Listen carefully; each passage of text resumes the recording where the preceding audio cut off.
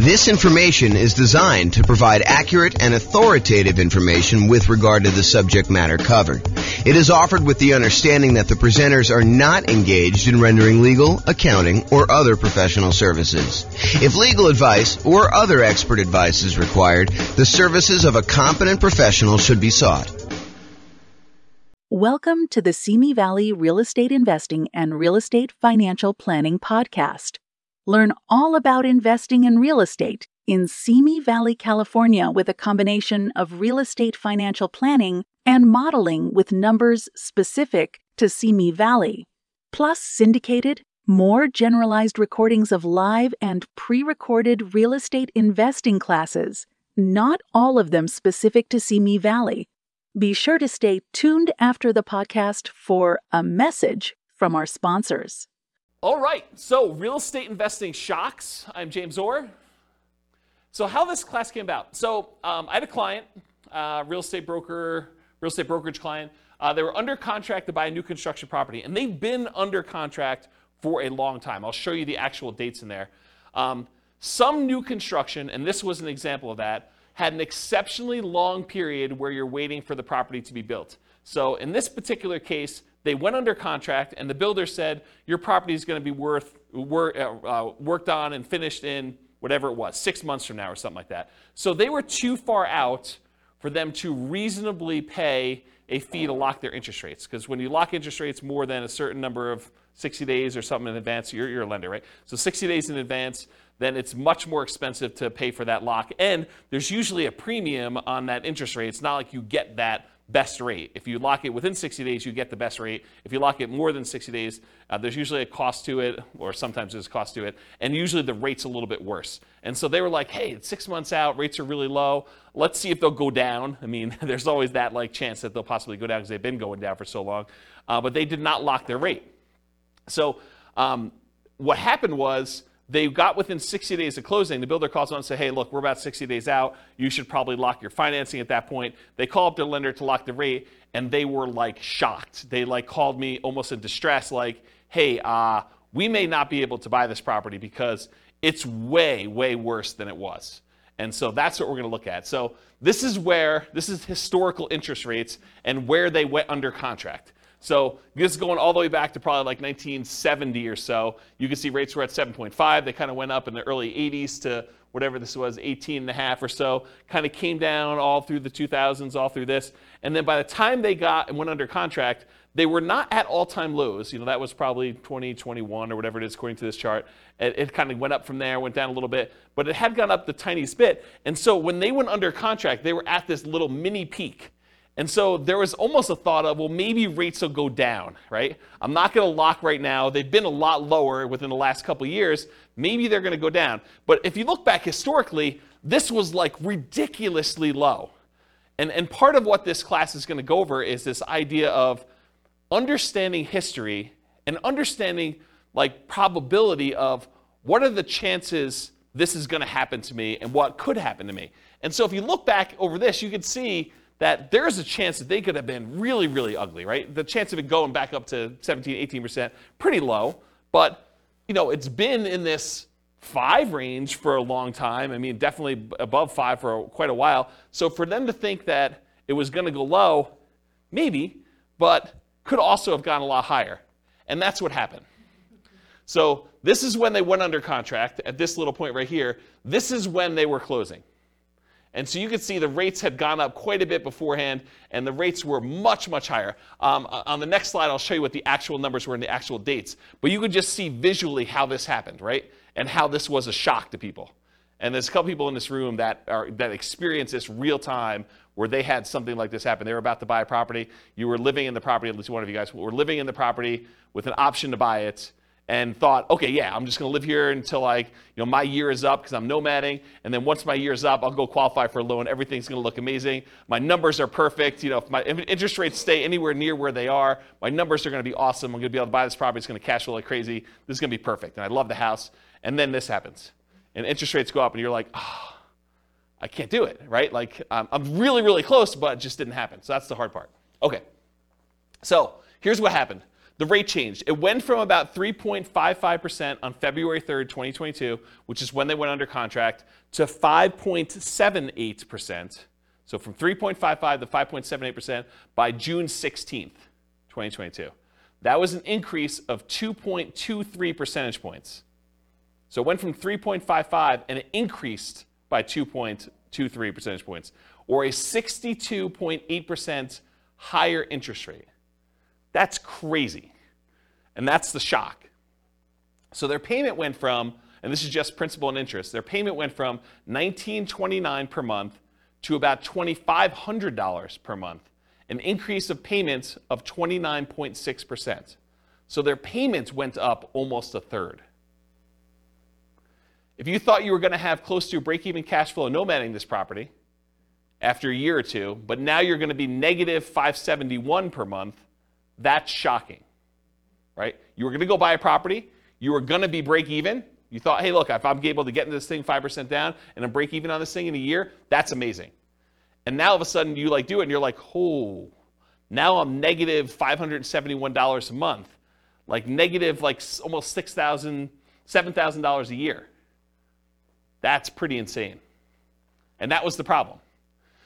So that's why this class exists, is I wanted to, while this was shocking, I wanted to put some perspective on all of the things that can come up that are shocking about investing in real estate. Because this isn't the only thing that can be shocking to people.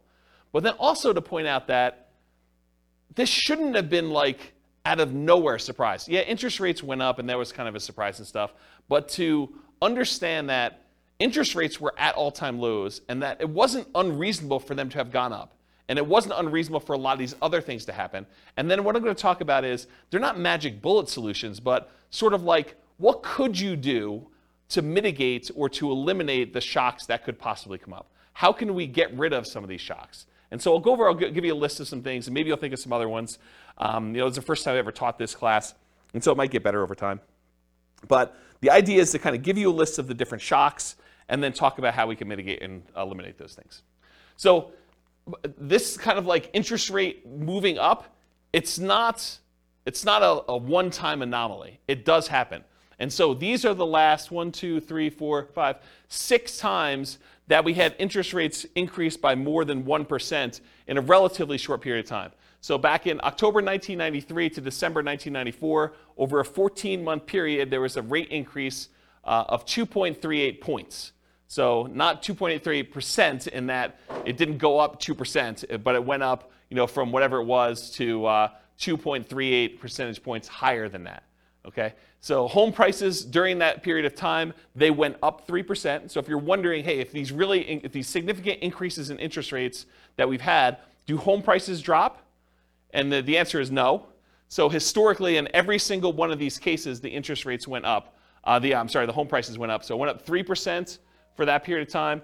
The number of home sales did go down by 11%. So we sold fewer houses during that period as interest rates were rising. We sold fewer of them, but prices were up during that period.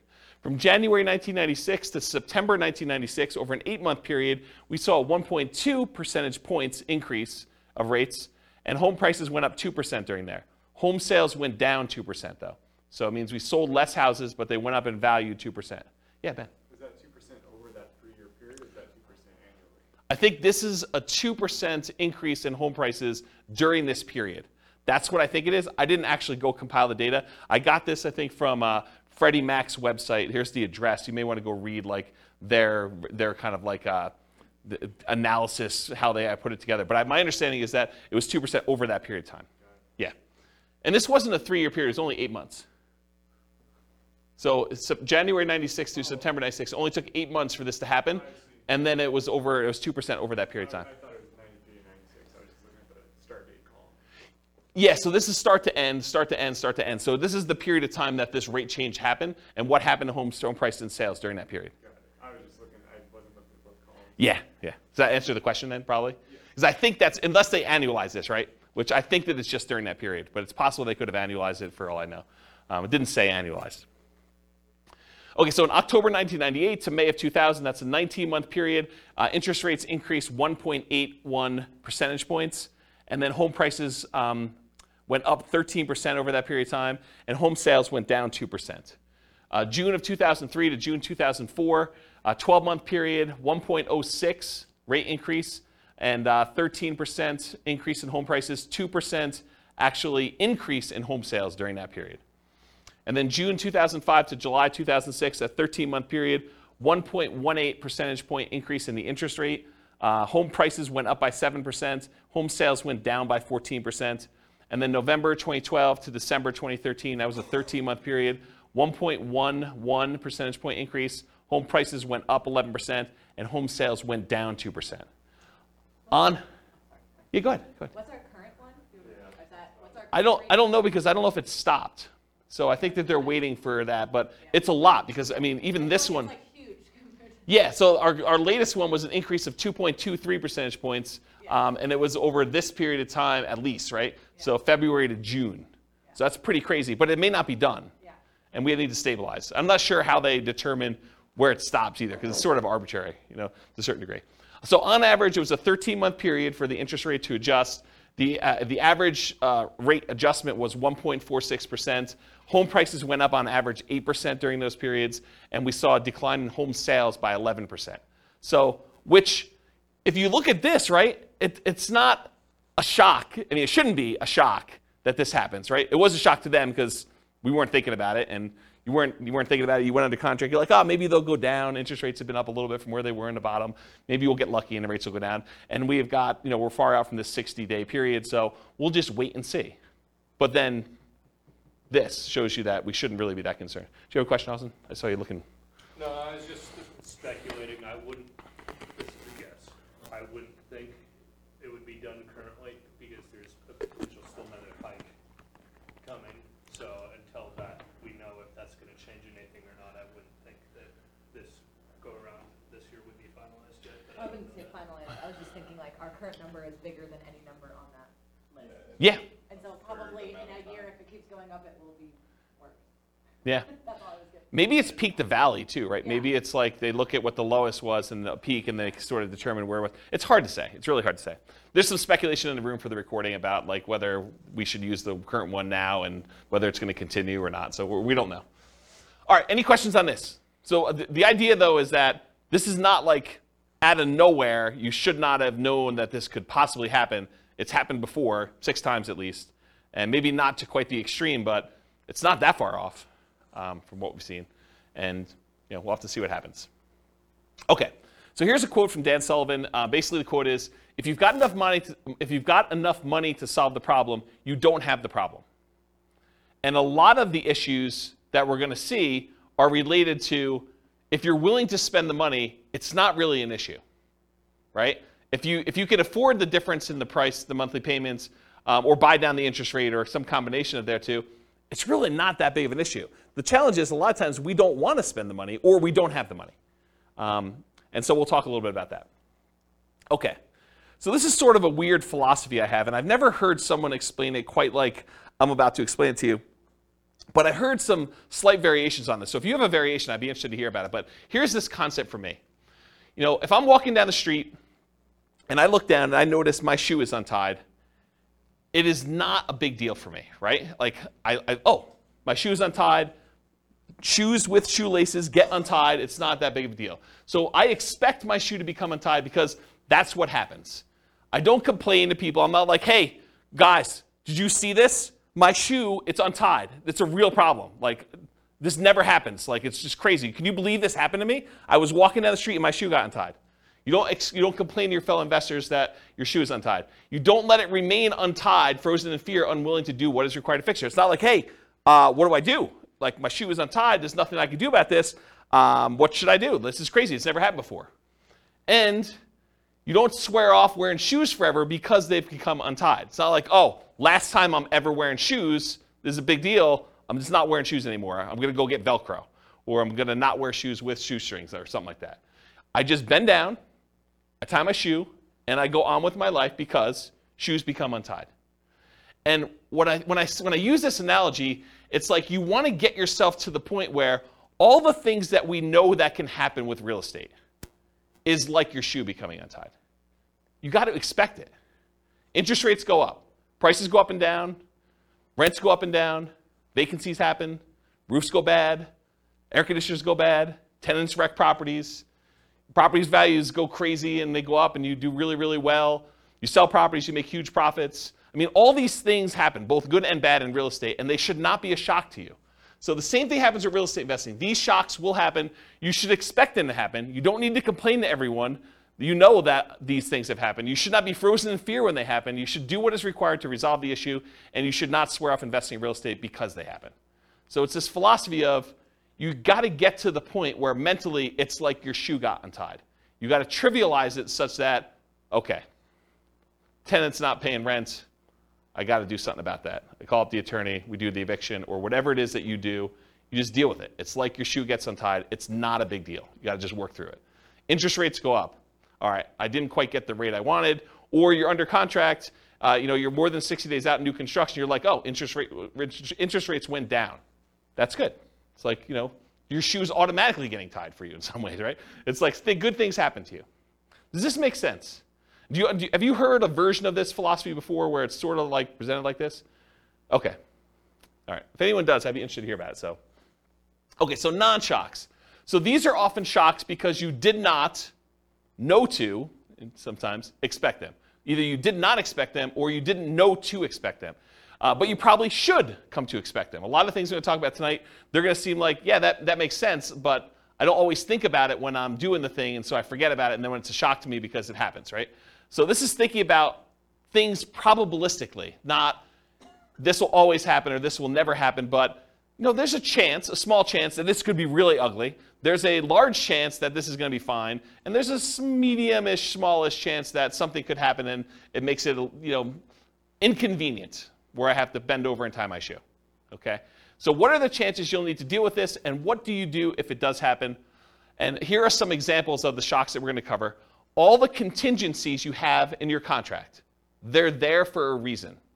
Things that you can terminate a contract on, that's why you can terminate, because sometimes you discover things while you're under contract that you were not as you expected. They're shocks to you. So we'll talk a lot about those. All the maintenance you have on properties, all the repairs you have on properties, and capital expenses that come up with properties. Guys, roofs go bad. You should budget to have to spend $5, $10, $15, $20, $50,000 on a roof. Whatever it's going to cost you to replace a roof, you got to know it's coming. Got to know ACs go bad. You got to know furnaces go bad. You got to know that flooring wears out. Kitchens get outdated or wrecked or destroyed by tenants sometimes. Bathrooms get destroyed. It's part of the thing. Your shoe becomes untied. Roofs go bad, right? So you can't complain when you have a roof go bad. You just have to budget, plan, and spend the money to replace the roof. That's part of what you need to plan for. All the property ownership issues. People slip and fall. You get sued, neighbors complain, they do irrational things, they'll come over your house without you knowing, without you expecting them, all that crazy stuff. So all the property ownership issues, all the property management issues, at some point someone's going to claim that you treated them unfairly. Even if you do treat them fairly, they're going to feel slighted in some way. Tenants are not going to pay rent sometimes.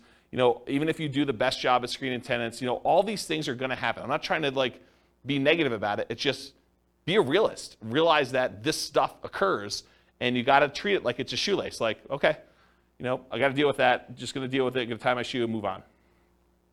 All the natural disaster and accident issues.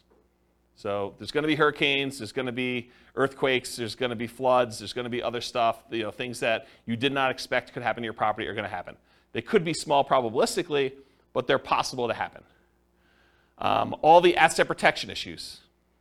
So all the things about slip and falls and people suing you and perhaps challenging your ownership of properties, multiple properties, or you getting in car accidents and people coming after you for that. All the stuff you deal with in normal everyday life exists.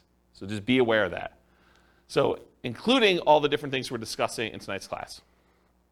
There are reverse shocks, as I've hinted at before. Sometimes shocks go in your favor. Home prices go up while you're under contract. Interest rates drop before you can lock in financing at a reasonable rate. The $10,000 roof repair you thought you were going to have to make when you're under contract to buy a property turns out to just be a minor patch job for $500 that buys you 5 more years. The ancient-looking air conditioner that isn't working is fixed with a simple service call for a few $100s, and it ends up working for another 10 years. These things happen. Just like you buy a property when the air conditioning is working, and it turns out you need a whole new AC unit just randomly. Like it's the coils are cracked or something that you just could not tell while you were under contract. So good and bad things happen to you. Does that make sense? Okay. So here's the intent of the class. Raise your awareness of what the shocks are. Try to give you some of the simple ideas of what the possible ways are to mitigate or eliminate them, and that there are no magic bullets or magic solutions to many of these shocks. It's not like I'm going to magically solve the roof issue or the interest rate issue for you. I'll tell you some tips and how I think about it, what you can do for it, but they're not going to solve all the issues for you. So just realize that up front. Okay? Okay, so here's the class format. We're talking about shock, what it is, and then how to mitigate and completely eliminate it if possible. And then I use this abbreviation ME instead of saying mitigate, eliminate all night. So ME is going to be an abbreviation on the slides that show the mitigation, elimination sort of slides. Okay, so here's some general principles. These are sort of things that, in general, help dampen the impact of any of these shocks. Okay, so many of these are universally applicable to all types of shocks. Number one is reserves. You really should have reserves to invest in real estate. These will help mitigate the overwhelming majority of these issues. Again, if you have the money to solve the problem, you don't have the problem. If you have the money to replace the roof, it's annoying, but you got a new roof, and now your property is good for X number of years. You know, if you need to replace an AC, just replace the AC. If you can afford to buy down the rate and get it back there, you buy down the rate. Yeah, it's not ideal. You just do it, though. If you want the property and it's going to be a good investment for you long term, you just figure it out. And if you want rates when rates drop down, you can refinance again. So one thing is having reserves. Number two is worked with experienced professionals that have navigated or at least been trained to address these issues before. So be willing to pay for advice from your team, attorneys, accountants, CPAs, inspectors, property managers, real estate agents, brokers, the title folks, et cetera, et cetera, et cetera. If you're willing to have people that have gone through this before and can help you navigate and understand, well, typically here's how we deal with this, here are some solutions we usually use, or put it in perspective for you, I think that's worthwhile. Study history. So know what has happened in the past, and ideally not just the very recent past. As I showed you on that chart with interest rates coming down, they were really looking at, and I didn't ask them this, but I assume that they were really looking at that last 5 years or so where interest rates were really, really low. And they were like, hey, look, we just came off a really, really low interest rate. Maybe these rates are going down again. But if they look back over a very long period of time, they would have seen that it's not unreasonable that the rates did what they did, right? And then have a backup plan whenever possible. So what is your plan if this happens? Maybe really low probability, but what are you thinking? And maybe there's things you can do now that will make it easier for you in the future should that come up. And then evaluate what your risk exposure is and determine what level you're okay with. If rates go up by 0.5 point, am I still in? If rates go up by 2 points, am I still in? If rates go up by 5 points, am I still buying this property? And just evaluate what makes sense for you. What are you willing to deal with? What are you not willing to deal with? And then patience. I think this is part of the manage your expectations sort of philosophy. It's like, what's reasonable for you? Like, what do you expect to happen? Do you expect every property that you go to buy that you will have no things come up on inspection? Or that you'll never have a property go vacant? Or you'll always be able to get the rent you estimated when you buy a property? Or that rents always go up? You can always rent it for more than you rented it for the previous time.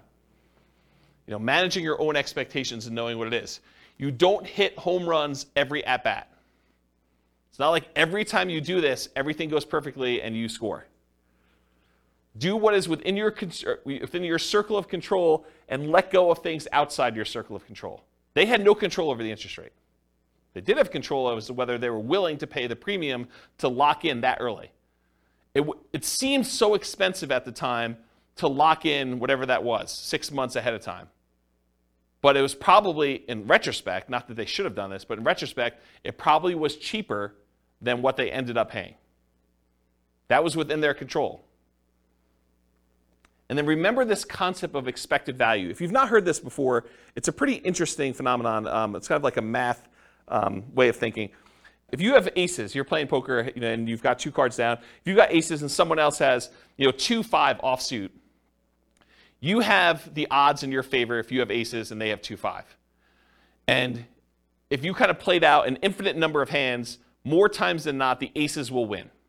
And so you have an advantage. Your expected value, your expected chance of winning with the aces is much higher than someone who has a 2 and a 5 in their hand. However, can someone who has aces lose? Yes. Yes, they can. So the idea is that they can have the advantage. Everything could be going in their favor, but they could do everything right, but they can still not have things go their way and they could lose. What's crazy to think about sometimes, though, is the 2-5 offsuit can also do everything wrong and still win. Right? They could go and play the hand completely wrong, but the cards that they get dealt in the middle of the table end up being 3, 4, 5. And that's what's hard to understand. So you got to think to yourself, okay, the odds look really good if I do these things for me to win. Not saying I'm guaranteed to win, but they look really, really good. And you got to be careful because sometimes, like with the 2-5 offsuit, you do the wrong thing and you get rewarded. You locked in 6 months earlier and paid the premium, and that seemed like the wrong, it may have even seemed like you were doing the right thing at the time, and maybe that ended up not being the right thing. And you could still end up that being correct if you had interest rates go up by 2.65%, over that period of time too. Okay. Any questions on patience? Cool.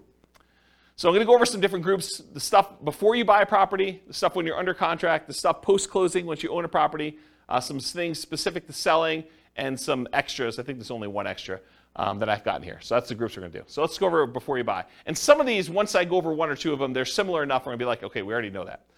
All right, so you're out looking for a property to buy. You find an amazing one. You want to put in an offer, and maybe even do put in an offer, but you find out there are multiple offers. This could be a shock to you. If you've never been in a market where you have multiple offers on a property, or you've never bought a property before and realized that the really popular, very desirable properties sometimes get more than one person bidding on it, you may not be ready for this. Anyone who's kind of been buying a property in the last 2 years has been like, oh yeah, multiple offers here, we see 20 of them. But if you're brand new, you haven't seen that, could be a shock to you. If you are looking for the best of the best properties, why would it surprise you that other people also like that property and want it too? So it should not be a shock. So here's the mitigate or eliminate thing with multiple offers. If you are willing to compete, make strong offers that have the best chance of getting accepted. And I have a slide coming up from a class I did called the 10 tips to get offers accepted in hot markets. I'll kind of give you the 10 tips, but if you really want the 2-hour version of that, go watch that class. And then the next thing when you're doing multiple offers is work with a professional who understands multiple offers and can give you some tips for doing it. And again, you're not going to win every one of them. It's just impossible.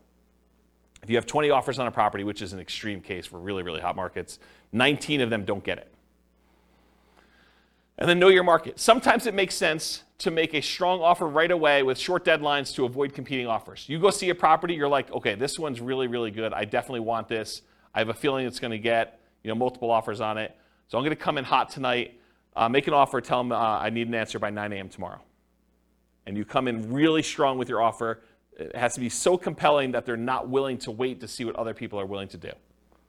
And so that could be a strategy. Or sometimes it makes sense to wait, let all the other people show it, let them put in their offers, and then have your agent call the other agent and say, hey, what does my guy really wants it, what does my guy need to do in order to get this one accepted? What do they need to beat? And they can tell them, go ask your seller, because sometimes you're not supposed to give away that information without permission from your seller, but go ask your seller, say, look, if you want the best offer, I'm willing to come in and make it happen. You just need to tell me what that number is. And so there's an incentive for the seller to tell you what number it needs to be.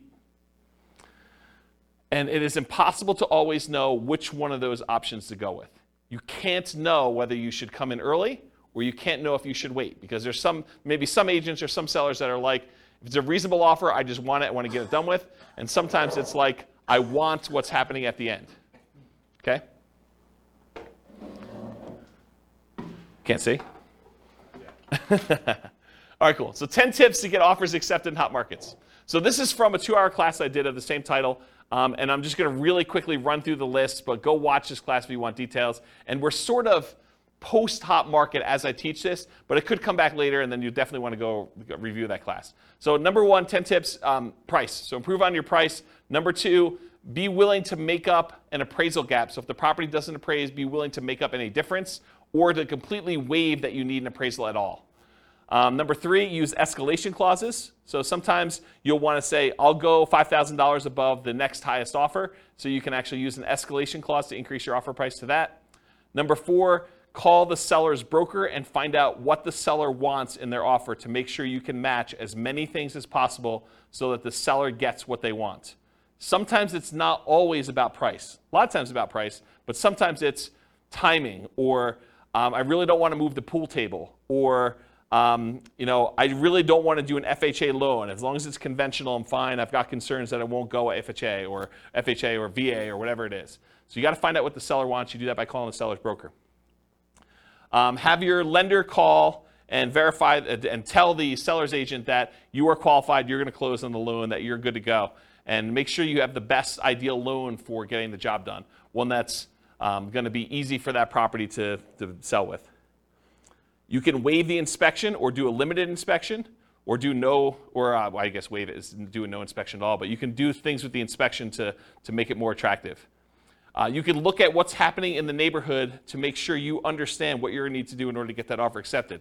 If all the properties in the neighborhood are selling for 10% above asking price and you're coming in at list price, it's going to be hard for you to get that offer accepted. Earnest money, so you could increase how much earnest money you're putting up with a deal. I think that signals some strength. You could also make your earnest money non-refundable so that if you don't close for any reason, you don't get it back. That's a stronger offer than saying, I've got these contingencies, and if I can't get my loan or the inspection comes back weird or something else happens, then I'm going to get my earnest money back. That leaves the seller in a little bit less secure position. No conditional sale, so you do not need to sell your property before you buy this property. And then in some cases, especially when you're an investor and you're willing to buy more than one property, being willing to accept a backup position, because a certain percentage of the offers that do get accepted fall out.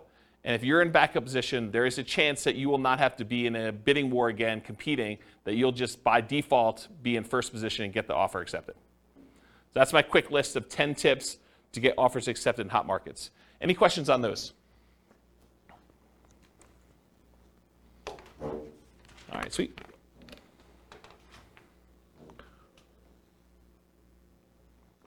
All right, cash offers. So you're making offers, we're getting loans to purchase the property, but you keep getting beat out by cash offers.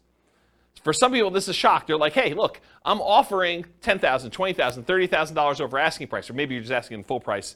Whatever it is, you're making really strong offers, but they're not accepting your offers. You're like, what do I need to do? I offered $30,000 above asking price, and you wait 30 days, and you see the property close, and it didn't sell for $30,000 above asking price, but you were getting a loan, and the person that bought it paid cash. So you're seeing that you're being beaten out by cash offers. What do you do about that? That's a shock for some people, by the way. They're like, why is this happening? It's frustrating. So same stuff for getting offers accepted in hot markets. Do as much of that as you can. You might also evaluate whether you're willing to pay the cost to use a service that allows you to make cash offers. There are services you could pay a fee to where you can then come in and they buy it cash and then you actually refinance out of it for some form. They'll vary a little bit depending on how they're structured, but that's the basic idea. Are you willing to pay the premium to make it a cash offer? Then maybe you don't need to go $30,000 over. Maybe you just need to pay 2 points or 3 points on a cash offer deal. Okay?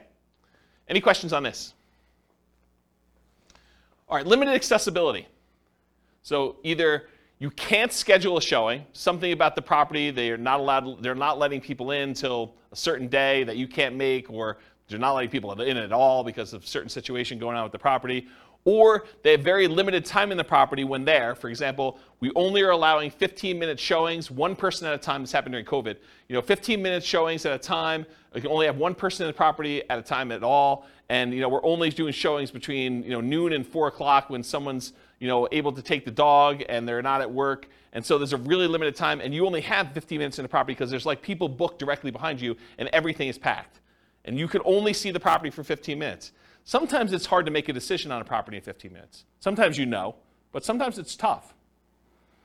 Or you must see it with other buyers, agents, tenants, or sellers present. There are other times you're looking at a property and the seller insists that they be there. Or the tenants are there because they will not allow you to be in their property without them being present, so you don't go look at their room that they're growing weed in or something like that. Or there are other buyers there. It's an open house, and that's the only time you can see the property, the only time they're showing the property. Or there are other agents there. Or, especially with multifamily properties, this happens quite a bit, you can't see all the units before making an offer. They'll tell you, you can see unit 1 and unit 7. Unit 1 is just like units 1 through 6. Unit 7 is just like units 7 through 15. Well, you only see 2 units. The other ones are in different condition. Some better, some worse. But you can only see 2 before you make an offer. So that can be problematic. But this can be the norm in some markets, right? It can be, especially in different market conditions where it's a really hot market, or maybe it's based on property type, or just that particular property is kind of a weird one. But that could be pretty typical for what you're expecting. But it could be a shock for some people. So see it as it is, but not worse than it is, Tony Robbins. So how do you deal with this issue? How do you mitigate it? How do you eliminate it? Keep your ability to fully inspect the property.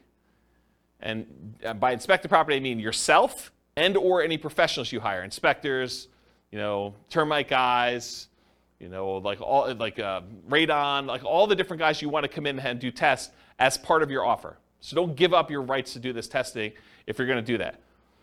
But if you have to be competitive, sometimes you have to be willing to say, okay, well, I'm only going to do a limited inspection, even though I didn't get to see the whole thing originally. So you want to get a multifamily property bought in a really hot market. Sometimes you're like saying, well, I'm only going to do a light inspection. I'll just do a walkthrough of the other units, but we're good. I know what's going to be there. I've done enough of these.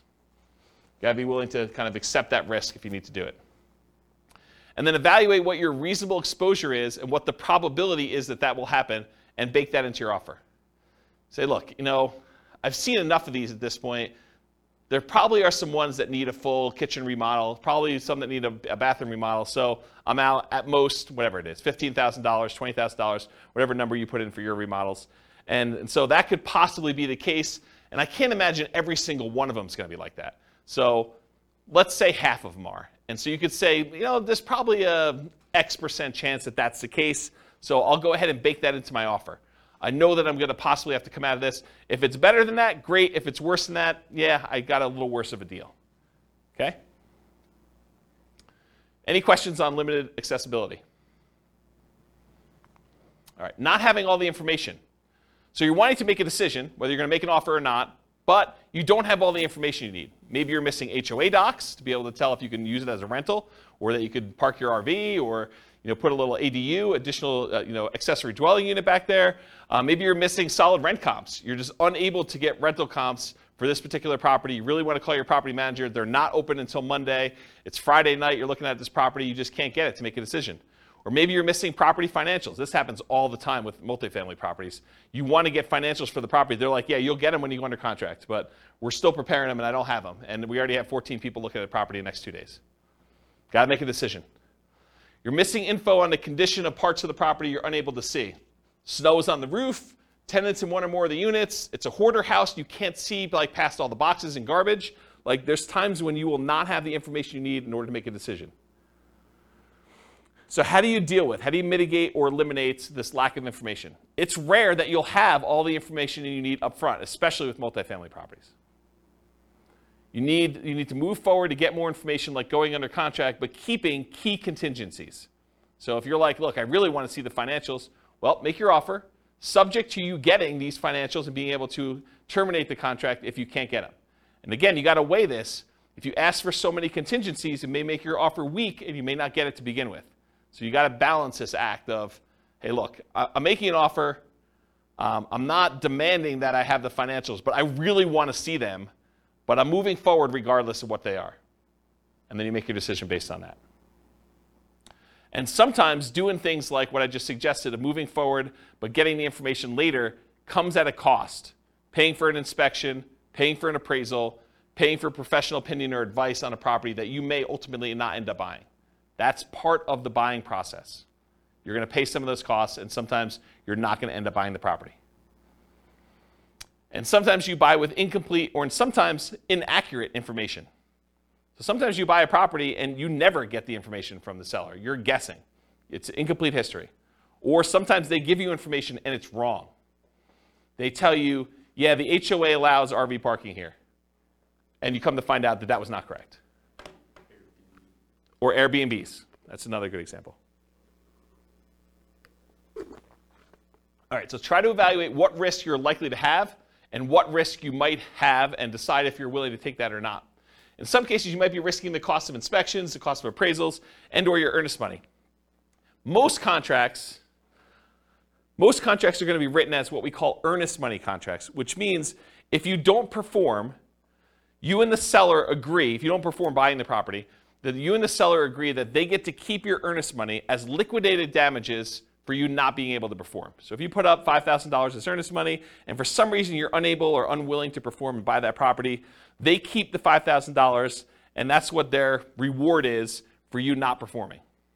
However, there are some versions of the contract where you could check a box or you could write it differently, and it becomes specific performance, which means you and the seller agree that if you don't buy the property, they will sue you and force you to buy the property or force you to pay damages. And it's not just $5,000. Okay? So the risk is if you have a specific performance contract and you don't perform, then you could have a lot more responsibility or obligations to the seller than whatever you put up as earnest money. So from a seller's perspective, if you offer them a contract that's specific performance, that may encourage them that you're really serious and that you're willing to perform, but it comes at a pretty significant risk to you.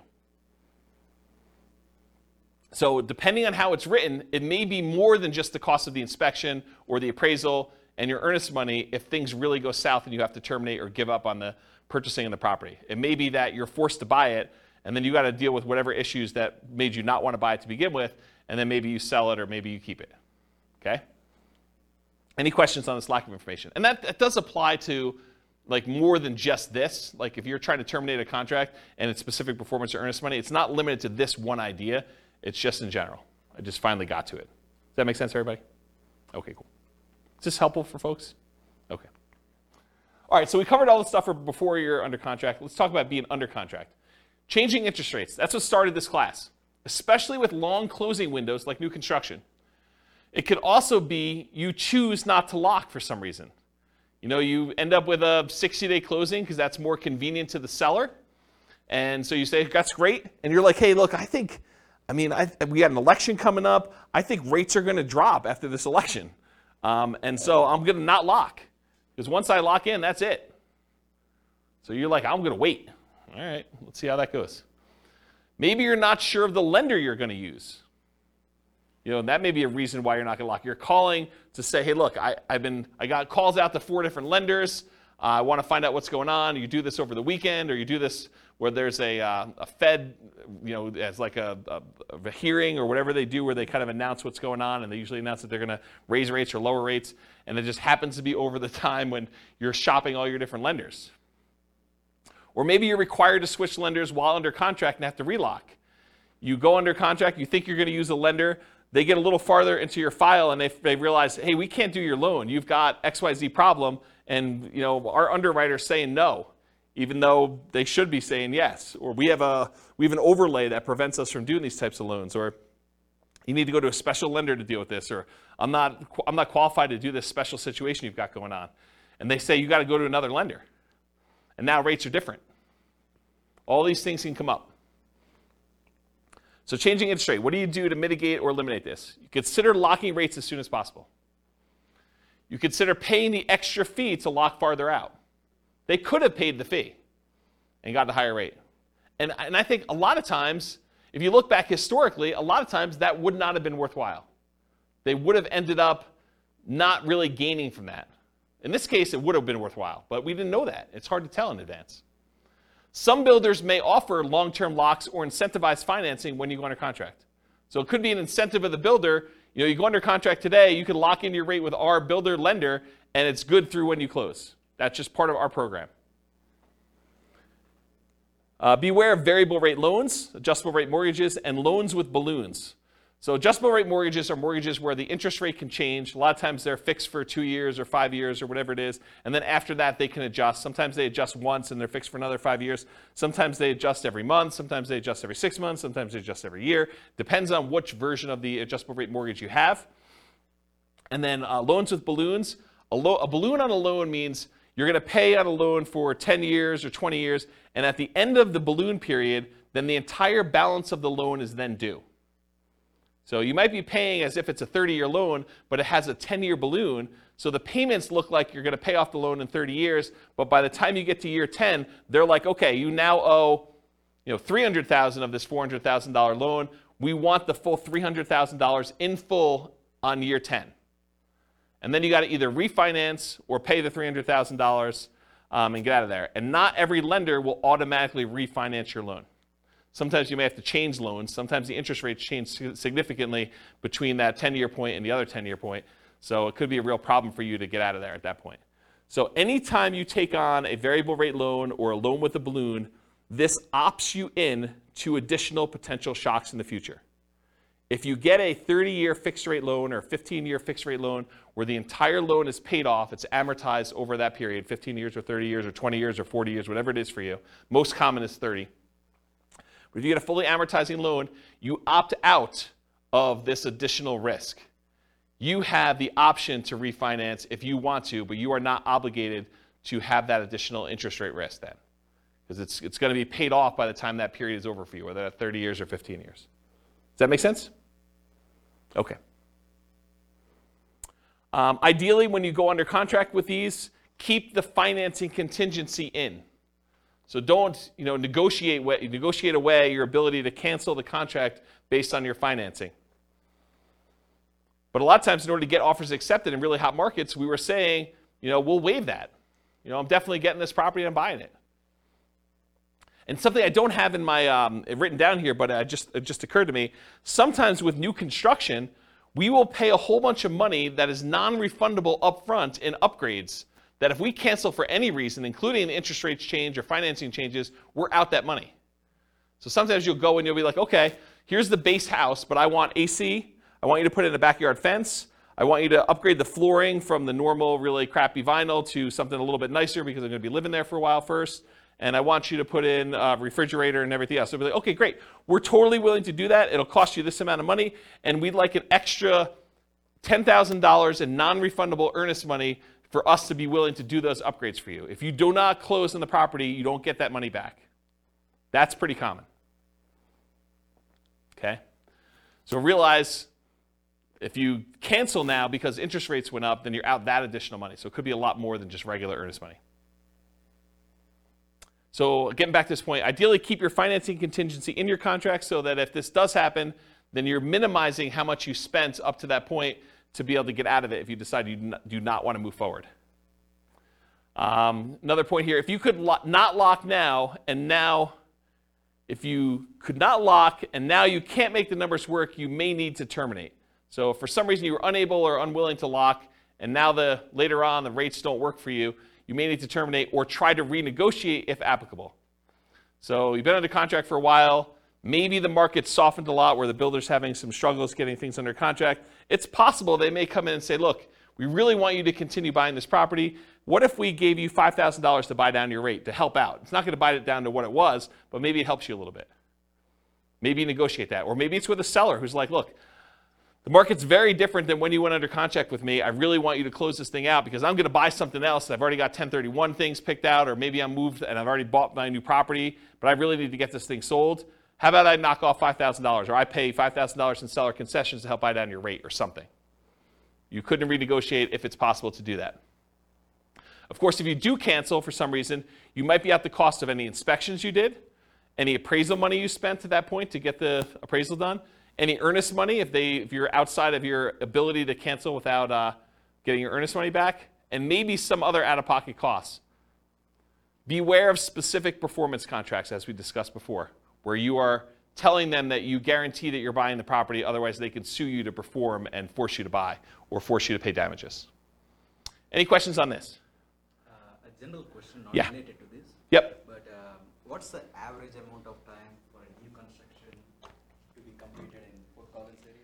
It varies. So it depends on the builder and how backlogged they are. Some builders will actually build spec homes where they're building them in advance and you could buy it within 30 days. And then other builders are such that they have not broke ground yet on the property, and other ones they're in different stages where they say, look, these 5 we've already dug foundations and they're going to framing. These are already framed, and so depending on which one of those you buy could be a different time.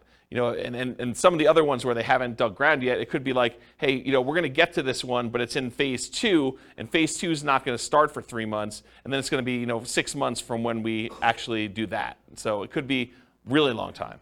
Right, but you would still only get 60 days for lock-in rate for the loans.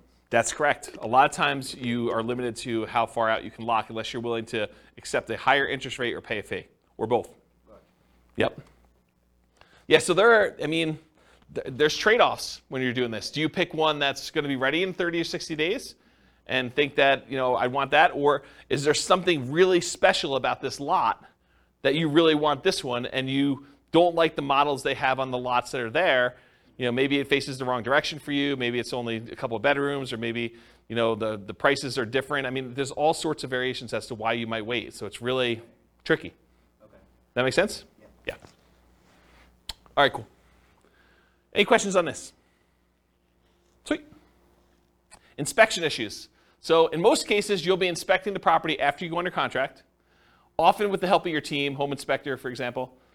Sometimes this might also include disclosures from the seller, including due diligence documents like leases or property disclosures where the seller tells you everything that they know about the property, at least in theory. Might also include things you might discover during the same period, like survey issues. So you say, look, that shed looks like it's really close to where I thought the property line might be for the neighbor. We probably should get a survey on this property. Or, this fence looks really janky as to where it is. Maybe I should check and have a survey done to see if the fence is really the property line and stuff like that. And sometimes you have a survey done and it's wrong. The shed you built or the deck you built is on someone else's property, or their deck on your neighbor's deck is actually on the property you're trying to buy, and it's potentially problematic. Or shared driveways get kind of weird in some cases. There's all sorts of weird stuff that can come up on this, and sometimes you don't find that out until you're under contract.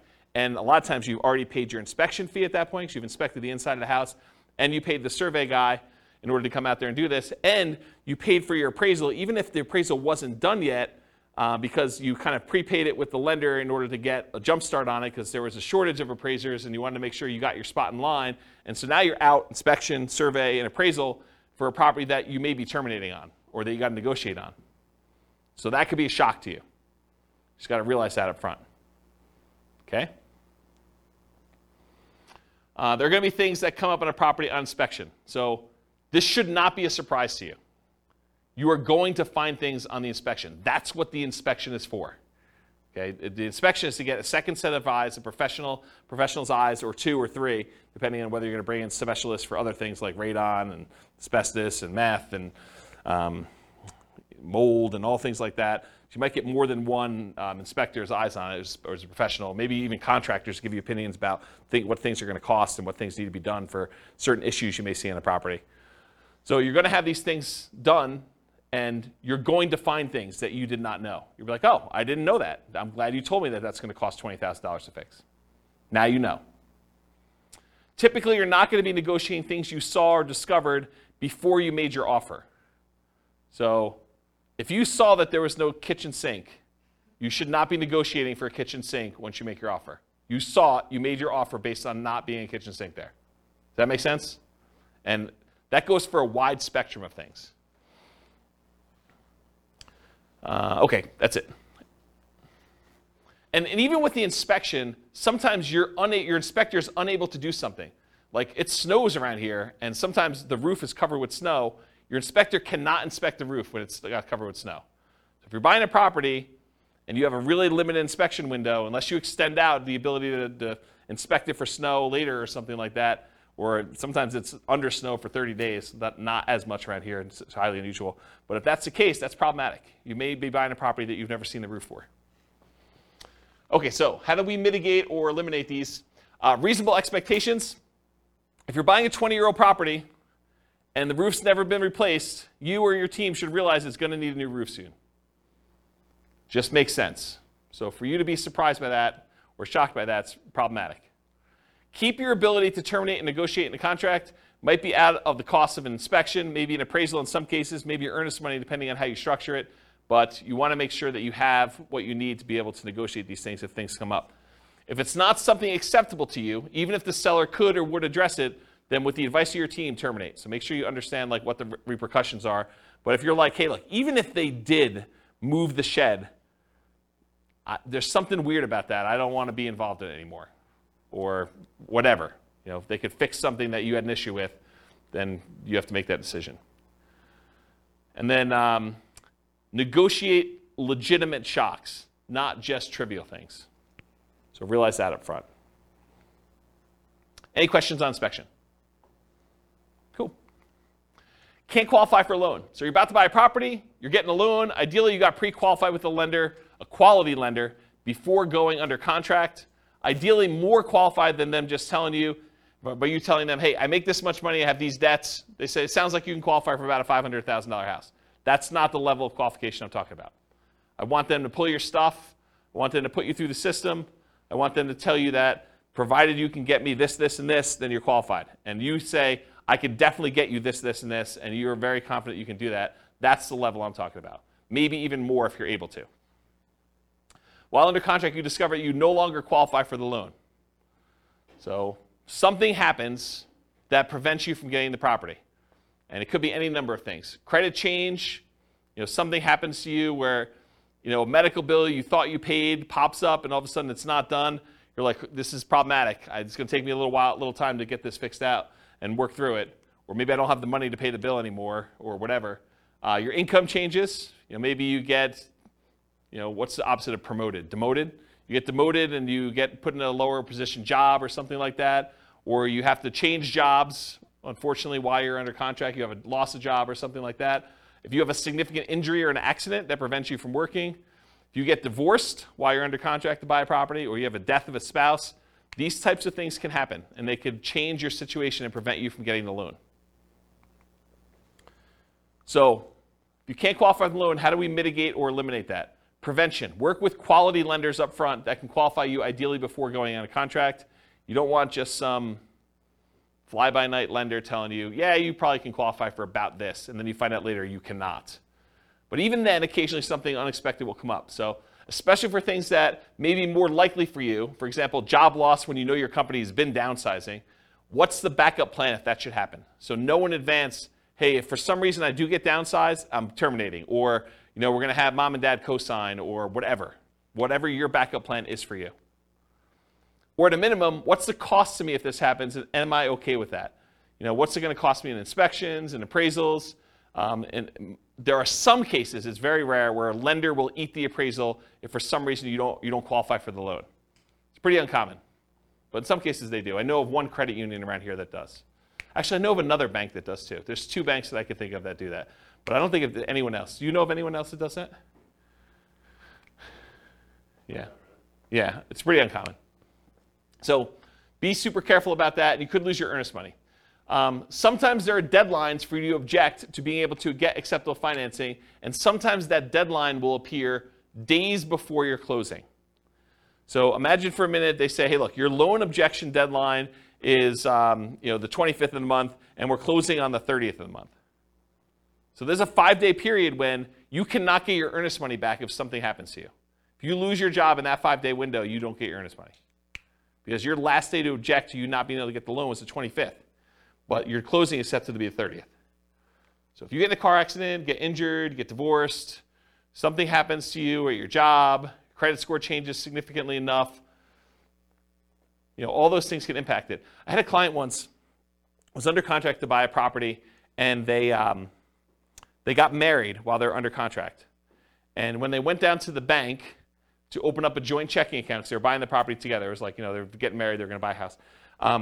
Went down to the bank to open up a joint checking account, and the banker, very innocently, and to help them, I'm sure, said, would you like overdraft protection on your checking account? They're like, yeah, that sounds good. Let's do overdraft protection. So they went and did that. They opened up, by getting overdraft protection, they opened up a new line of credit. It changed their credit score enough where they barely qualified for the loan because it actually gave them a hit to their credit score. So be super careful. Talked about that. All right, cool. So what happens if you can't get insurance on a property? Sometimes you can't get insurance at all. You go to buy a property and you realize this is uninsurable, not able to get insurance at all. More commonly, you might not be able to get reasonably priced insurance for the property. You'll call down to insurance and they'll be like, hey, so this is a weird property and it's got ABC going on with it. in order to get insurance, it's going to be 3 times what you thought it was going to be. You're like, whoa, that is expensive. So be aware that that can happen. Sometimes properties are in flood zones, and you might not know they're in a flood zone. It's not like there's water on the ground in flood zones all the time, right? It's flood zones because it occasionally gets flooded. So flood insurance can be expensive. It might be more expensive than you thought it was going to be based on location, age, composition, history, something like that. So be aware. I want to hear fire. Fire?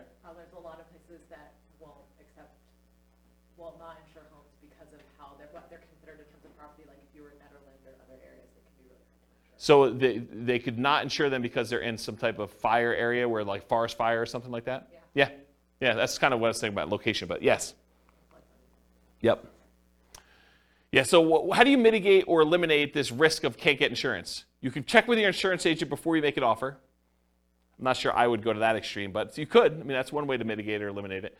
Sometimes you still run into the unexpected, though. They give you a quote, think it's something, then when they finally formally submit it, something weird comes up.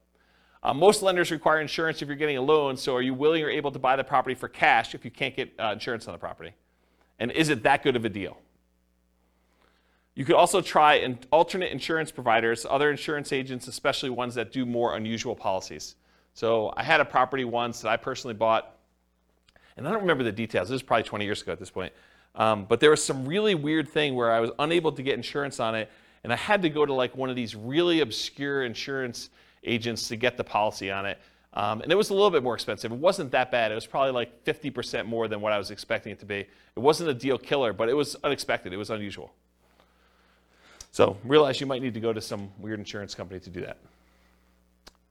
Won't appraise. You're under contract to buy a property at a certain price. You hire and you pay for an appraisal. Usually you've already had your inspection and pay for that as well at this point.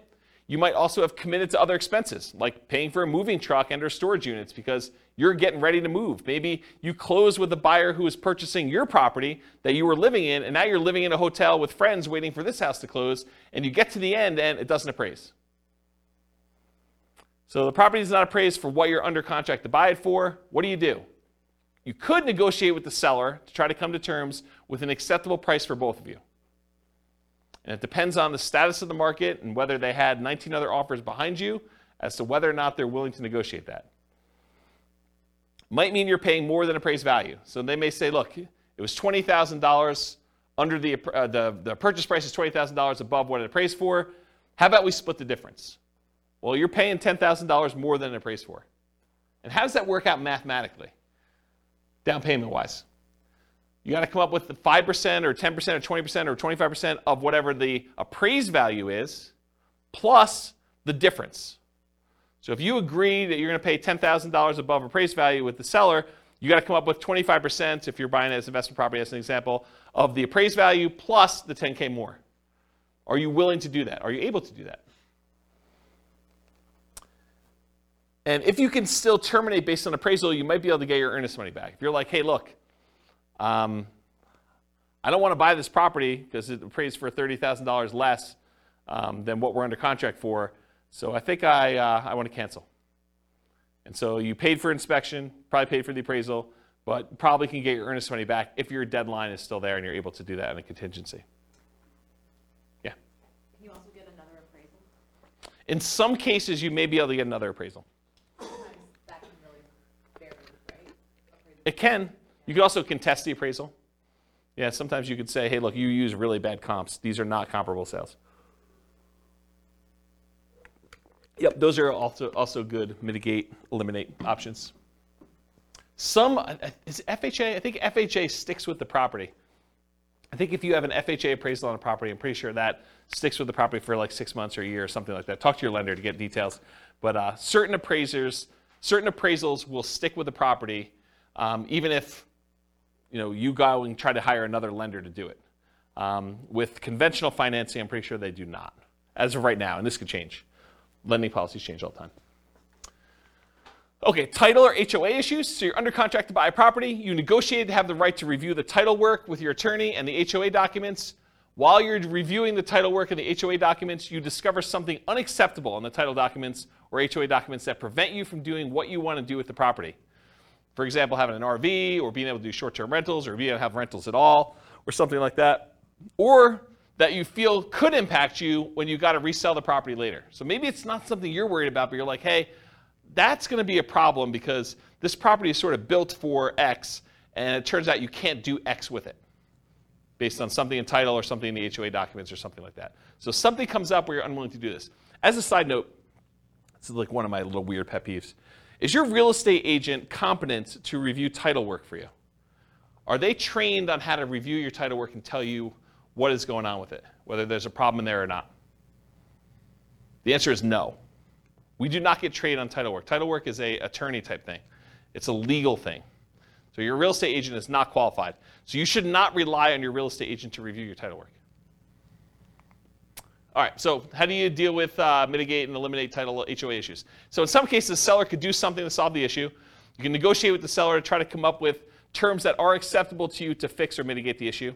For example, if you thought you were going to be able to park an RV on the property, but the HOA says you can't, then would you be okay with an X dollar discount instead? That could be a possible solution. If you could still terminate based on title or HOA, you might be able to get your earnest money back, often out the costs up to this point, whatever that is, inspection, appraisal, etc. Any questions on this? Cool. All right, post-closing. What if you can't get rent?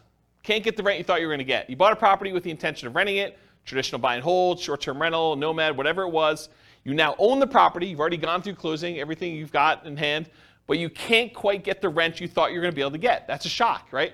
I thought I was going to get $2,000 a month. Can't get it. Maybe it's $1,800. Maybe it's $1,500. Lower than expected. The market's softer than expected. Maybe you just, fewer people applying. Maybe it's poor time of year. You've got a property and you're trying to rent it over Christmas. You closed right after Thanksgiving, and now you're trying to rent the property between Thanksgiving and Christmas. Good luck. It's a soft time of year.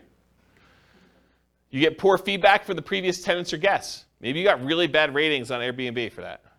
Maybe you got, there's a new website comes on where tenants get to rate the quality of the properties, or maybe that exists in your marketplace, and you got really bad reviews. Could be a problem. So how do we deal with this? We evaluate all the different ways to improve cash flow on rental properties from another class I taught, How to Improve Cash Flow Workshop, How to Improve Cash Flow Workshop, the class.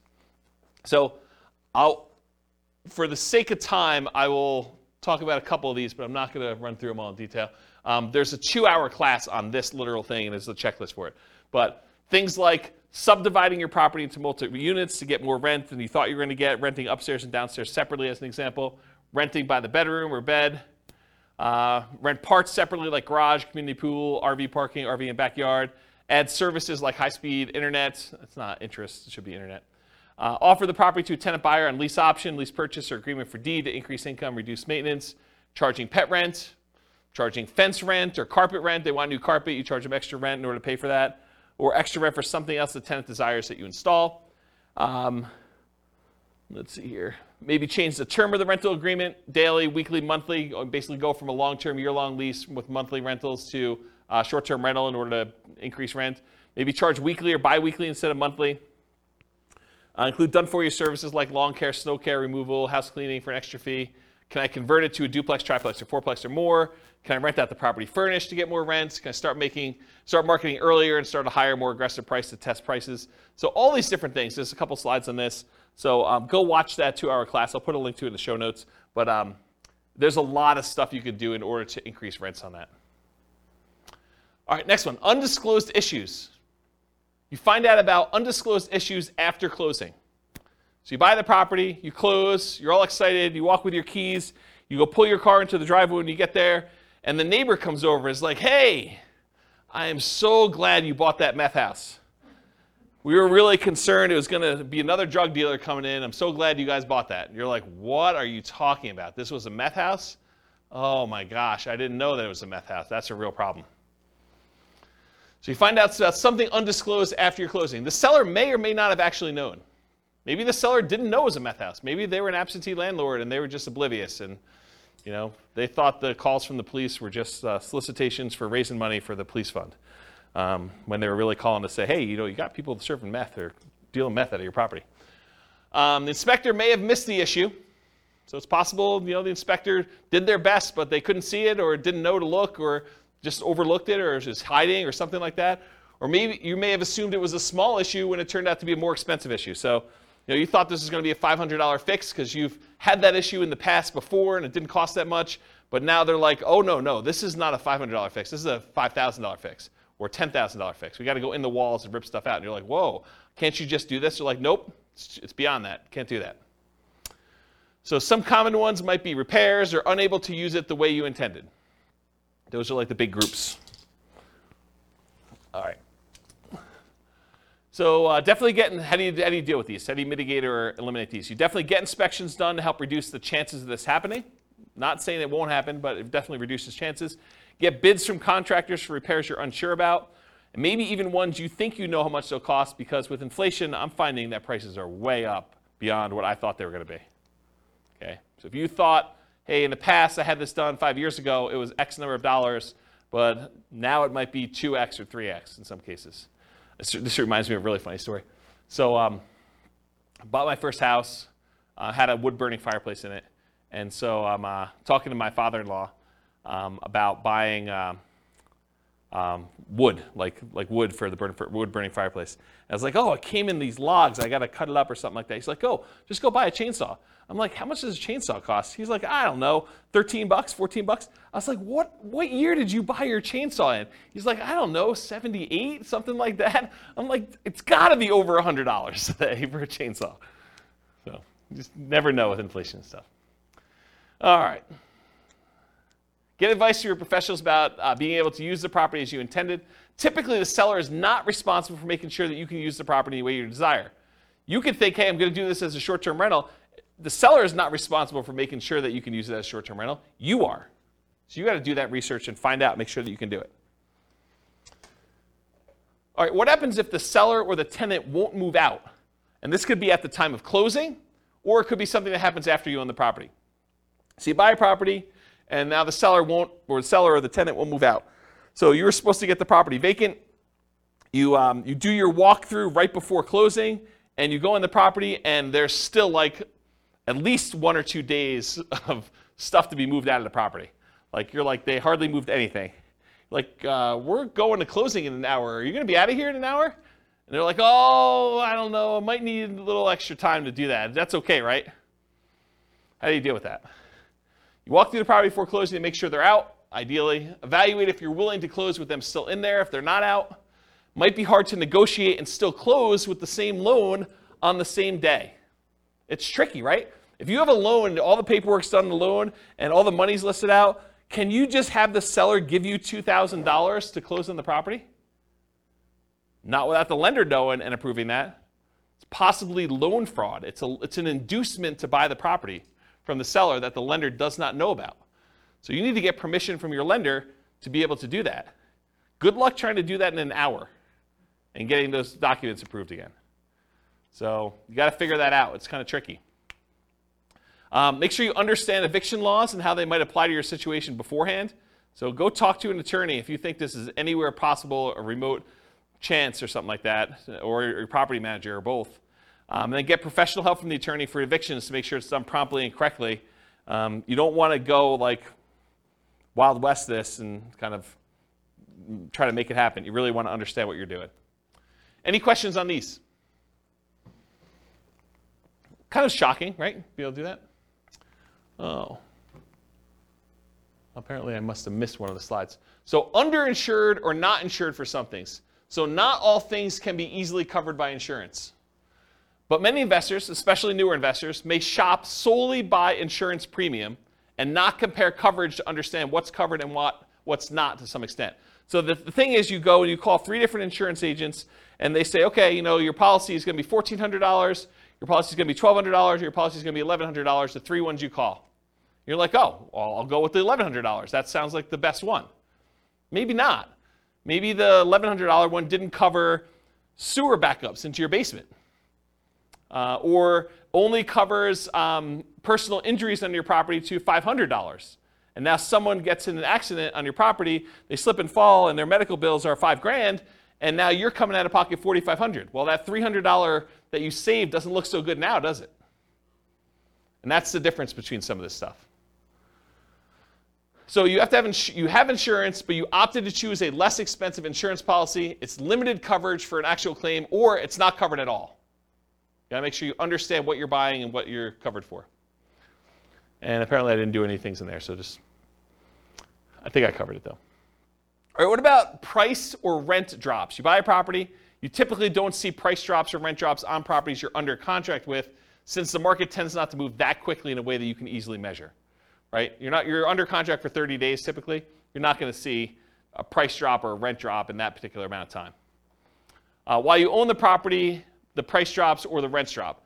So change your strategy to one that has longer term perspective. Convert a fix and flip to a long-term rental as an example. So if you bought a fix and flip and you're buying a property, and for some reason you're unable to sell it for the profit margin you wanted, maybe you decide to convert it to a long-term rental, hold it for a year or two until you have the profit margin you want, and you fix it that way.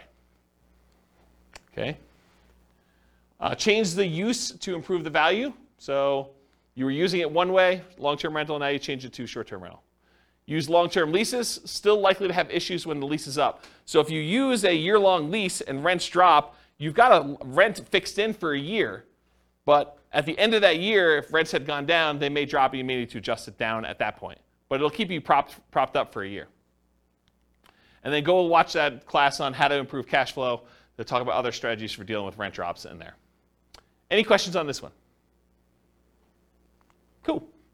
HOA restrictions. HOA won't allow your intended use. You can find out after you buy that your HOA won't allow for rentals.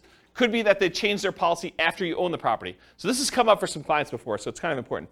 Let's say you bought a property and you planned on using it for a rental. And while you own the property, the HOA gets together and all the different members of the HOA vote to change the rules of the HOA so that now you can no longer do regular rentals or short-term rentals or something else. That's potentially problematic. And in some cases, they may have to grandfather you in if you were already using it that way, but maybe they don't. You should definitely know the rules around you for what that could be. So read through your HOA docs is how you mitigate or eliminate it. Read through the HOA docs carefully before buying, often done while you're under contract. It may also be done prior to making an offer, but it's often not practical. Most of the time, they're not giving you HOA docs to read before you go under contract. Most of the time, it's done afterward. You may not have access to them until you're under contract, and you may need to act quickly on in-demand properties just to get your offer accepted. Get the help from your attorney interpreting them if you're concerned. Your real estate agent is not reading all these HOA docs. So you should be reading them and getting the help of an attorney if you need help interpreting them. We're not trained on that. It's not like we get training on interpreting HOA covenants. What about loan call due? Oh, this is an interesting one. I put some slides I've never put in a presentation before here, so this will be interesting for you guys. Loan call due. So you decide you want to buy a property, like buying it subject to, or maybe even on a lease option, as you'll see here in a second, or you move it into a LLC after you buy it for asset protection reasons. You know, things like that where you're like, you don't think it's a big deal, but now the lender's like, wait a minute, you now triggered this due on sale or due on transfer clause. What happens if the loan gets called due? Oh, that's pretty interesting. So let's take a look. How do you mitigate or eliminate this? You understand and get advice on the Garn-St. Germain Depository Institution Acts of 1982, which discusses loans being called due. Talk to an attorney about it before doing these types of creative deals and asset protection strategies. And I want to be 100% clear. I'm specifically talking about buying properties creatively, where the seller leaves their loan in place and you take ownership of the property. Buying the property subject to the existing financing, or where the seller has the loan existing in place and you agree with the seller to wrap the financing where they get part of the payment and then part of the underlying loan is paid. Or, and this is the part where you really need to pay attention, or you own a property, you got the loan, and you decide to move the property into an LLC. Okay? So have a backup plan, be able to pay off the property, refinance, or bring it in to partner or refinance. So that's one of the things to do. Now I'm going to talk to you about the Garn-St. Germain Depository Institution Act of 1982. There's a link on here with this on here, but since you guys are not going to go read it, I'm going to explain it to you, okay? Because I want you to understand what this covers and what this doesn't. So this is 12 U.S. Code 1701 J3, preemption of due on sale prohibitions.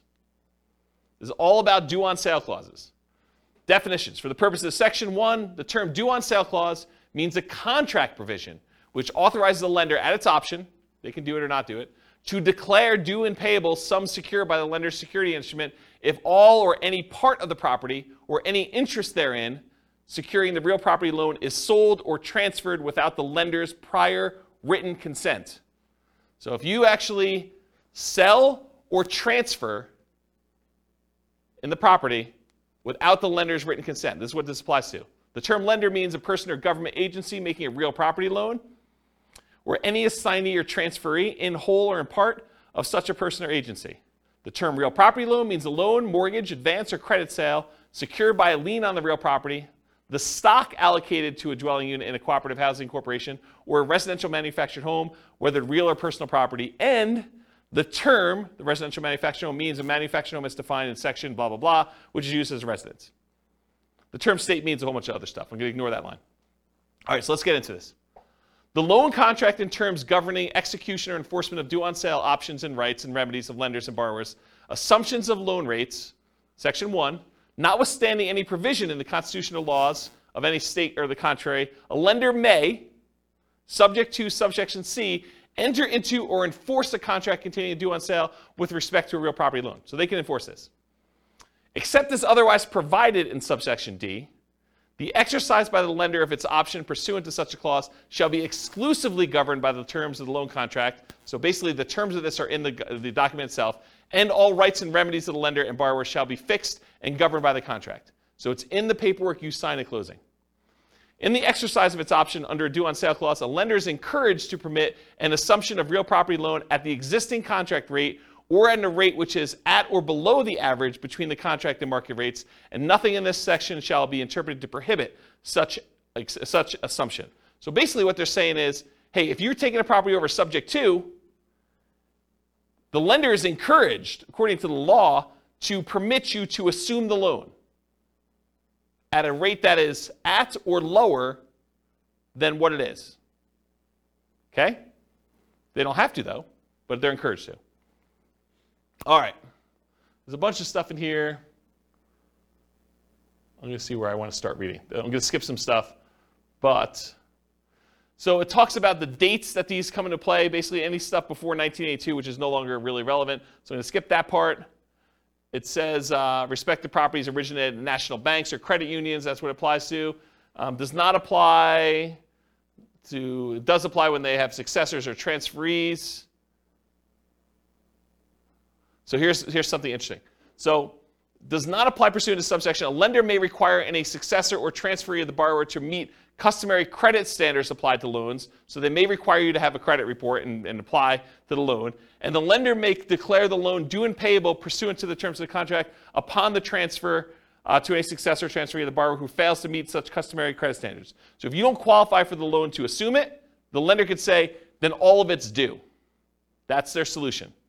A lender may not exercise its option pursuant to a due on sale clause in the case of transfer of real property, which is subject to this subsection where the transfer occurred prior to that date. I probably didn't need to read that one.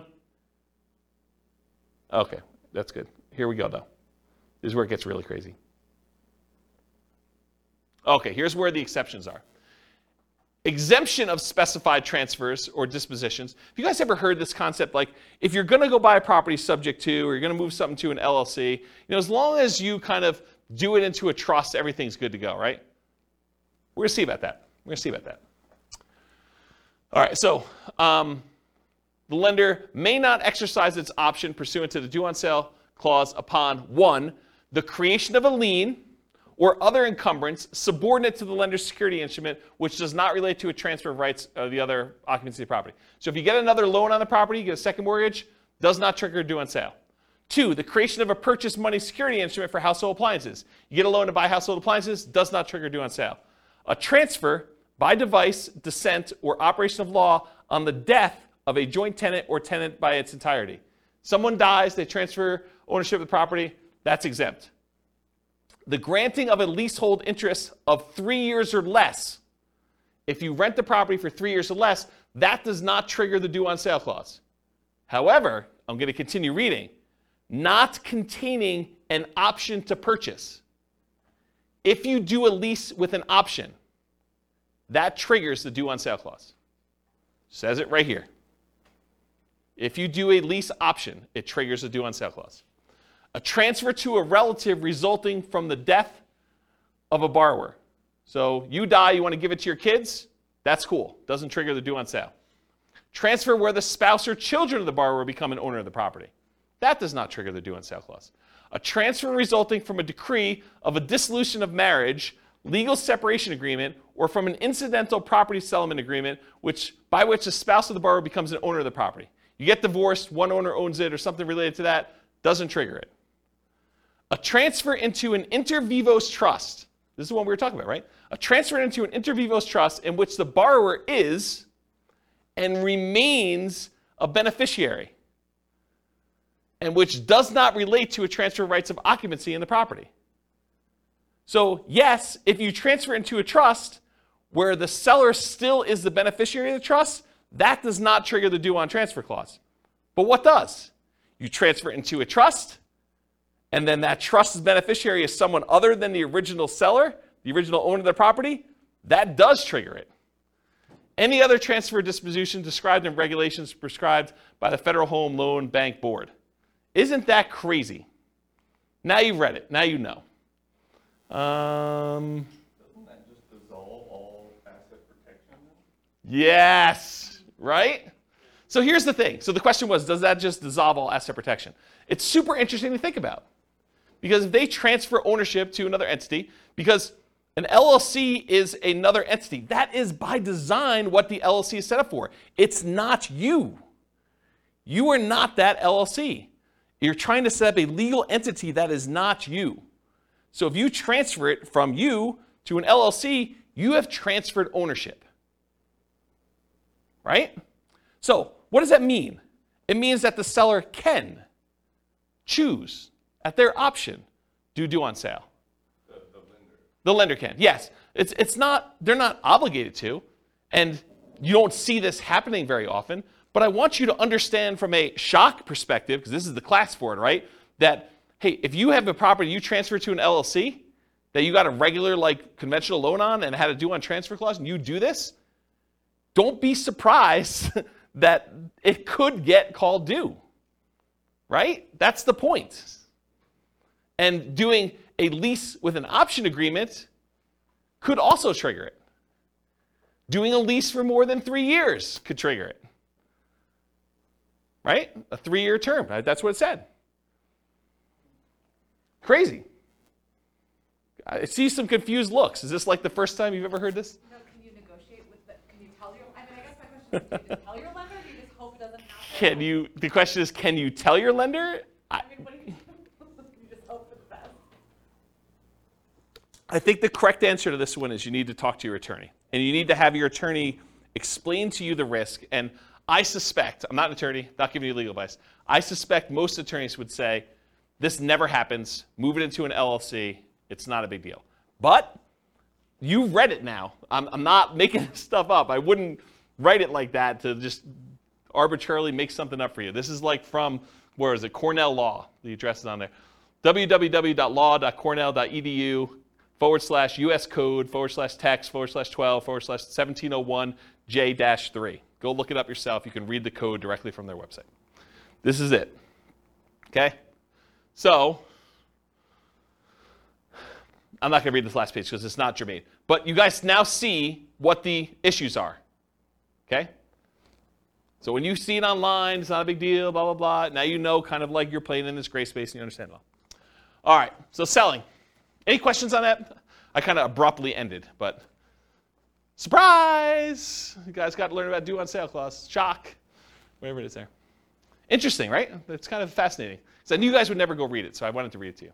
It's this gray area of, do I really read you a code, like law code in a class? And you guys are like, ah. But then there's some really interesting things that you have to you wait for it. It's like, okay, the build-up's there, but where is he going with this craziness? Well, this is where I was going. Okay, so selling. What if you're selling, you get no offers? That's a shock for a lot of people, especially when you're used to getting 20 offers. You're trying to sell your property, you're marketing it or hired a professional market for you, and you're not getting offers on it. So how do you mitigate or eliminate that? Increase your marketing, improve the desirability of your property, and I define that as change the price, improve the price in some form or another, improve the condition of the property, make it more desirable for them to want to buy it, or improve the terms or financing available for the property. Those are really the three levers you can pull, right? You can increase exposure, get more people looking at it, and hopefully you find the one that wants to buy it. You can change the price to attract more people to it. You can change the quality of the property itself, or you could change the terms upon which you're selling it, or the financing is another way of saying that. So you could bribe them to get better financing. If they couldn't afford the $2,000 a month P&I payment, you could pay $5,000 to buy down their interest rate. Now it's $1,900. Now it looks more attractive. That type of idea. Any questions on this? Buyer backs out. You're trying to sell a property. You got a buyer on the hook. They're under contract to buy the property with you. What happens if they don't go through with it? Market a property for sale, find a buyer, buyer backs out. So mitigate or eliminate this. Realize that your negotiating power diminishes significantly once you go under contract, and it shifts largely to the buyer with their contingencies. Your strongest negotiating position is before you accept an offer. So try to negotiate as much as you can before that point. You lose a ton of power once the buyer goes under contract and they have all their normal contingencies in the contract. Then the power shifts to them. And that's especially true in markets where the contract is written very pro-buyer, like Colorado, as an example. In some markets and market conditions, a property falling out of contract can stigmatize a property for some future buyers. They say to you, what was wrong that this buyer fell out? Why is the property back on the market? What's going on with it? And so you have a stigmatized property. Now, if you have 19 other offers behind the one that you accepted, that's less of a deal. But if it's a soft market, it's a much bigger deal. Make sure buyers are qualified and able to perform before going under contract. Do as much of your checking before you accept. Call their lender. Verify that they can actually get their loan. Verify that they're a strong buyer. Try to feel out see if you can read between the lines in the paperwork as if they're going to be a pain in the butt and ask for a ton of things on inspection or be really nitpicky about stuff, or like if a buyer comes in, and this is going to sound horrible, but if a buyer comes in and in the additional provisions they list out 14 other things they want you to do as part of you accepting their offer, that's a sign that you're going to have some interesting challenges with that buyer, right? You just know that's not normal. You're not usually seeing that. Seller to sweep the garden of the extra leaves before I take possession. Okay, you're sort of telegraphing, I'm a troublesome buyer. I've got some demands. And in some markets, you may still choose to accept that offer because you don't have anyone else. But got to realize that going in. All right, any questions on this? All right, conditional transaction chains. So the buyer's offer is contingent on them selling their home. Usually, but not always, the buyer's property is already under contract. So in some cases, a buyer goes out, they find your property, the one that they love, and they're like, I didn't know that I was going to find the property that I love the first time out. We were going to list our property for sale in the spring, but we really love your property. Will you go under contract with us now so that I could buy your property, and we will have our property on the market in a week? That happens. They really love your property, and now you got to decide, man, do I really want to have my property tied up while this other seller, now the buyer for you, goes and tries to list their property and tries to get it sold? And they don't even have it on the market yet.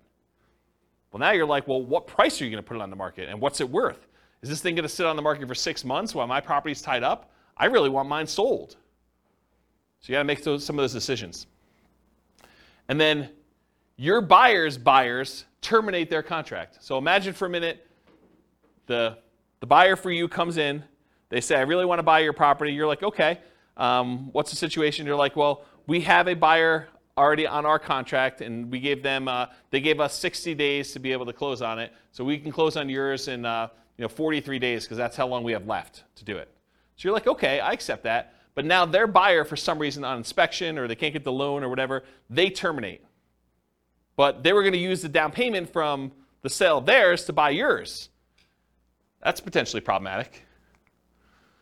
So evaluate the strength and likelihood that your buyer's buyer will close on the property. You got to really look back at this and say, how sure are they going to close? Are they past inspection? How qualified are they? Can I talk to their lender? But you want to do all this before you accept their offer, because then you lose negotiating power. Understand this extra risk. This should not be a shock. If you accept an offer like this, you really should make sure.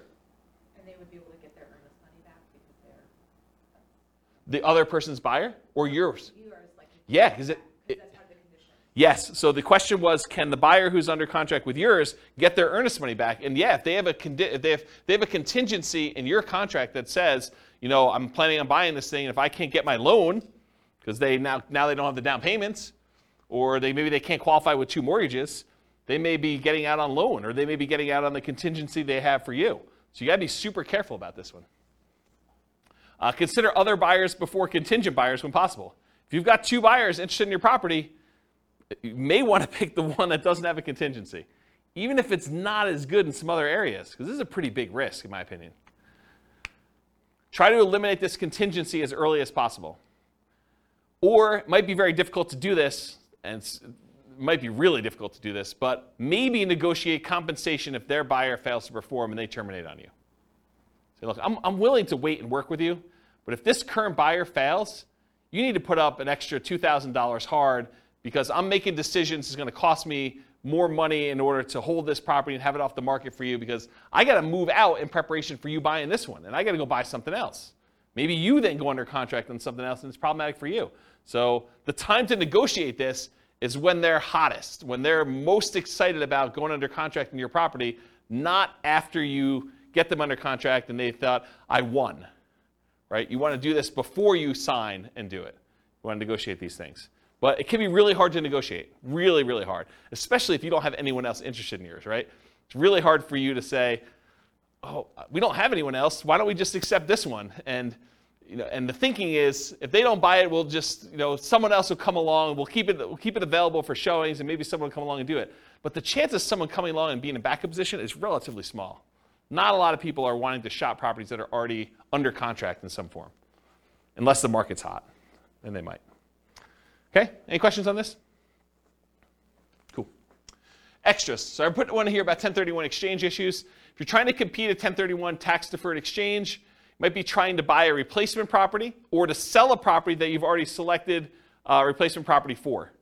So you're like, hey, look, I really want to buy this new building. I'll have to go sell my old building in order to be able to 1031 exchange into this new one, and I'm trying to work that out and the timing of it. It's higher stakes in a lot of cases because there can be significant tax consequences for you. It's not just all the other stuff we've been talking about. It's all the other stuff we've been talking about, plus now you might have to pay taxes on something that you didn't think you'd have to do. And it's capital gains tax and depreciation recapture tax if it's a rental for whatever period of time you held it, plus if you have any rollover from previous 1031 exchanges. So it can be something that shocks you. Sometimes it's an issue with timing, especially with new construction. You try to buy a new construction property as one of the properties you're 1031 exchanging out of, and for some reason the builder delays. The contractor's there, or there's construction delays or supply line delays or something like that. You thought I was going to easily be able to do this, and now you're pushing up against a deadline, or maybe you're over the deadline. Sometimes it is an issue with inspection, appraisal, or other contingency where you're like, I really don't want to proceed with this because I've got this other stuff going on. So how do we mitigate or eliminate this?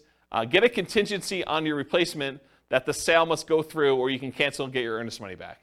So when you're about to go buy something else, tell them, I'm doing a 1031 exchange. If my other one doesn't close, I'm not buying this one. And I want that contingency up and through as far out as I can get it, right? So that you know, or at least as far out as the other one's supposed to close. Maybe more if you can. Carefully consider your replacement property or properties.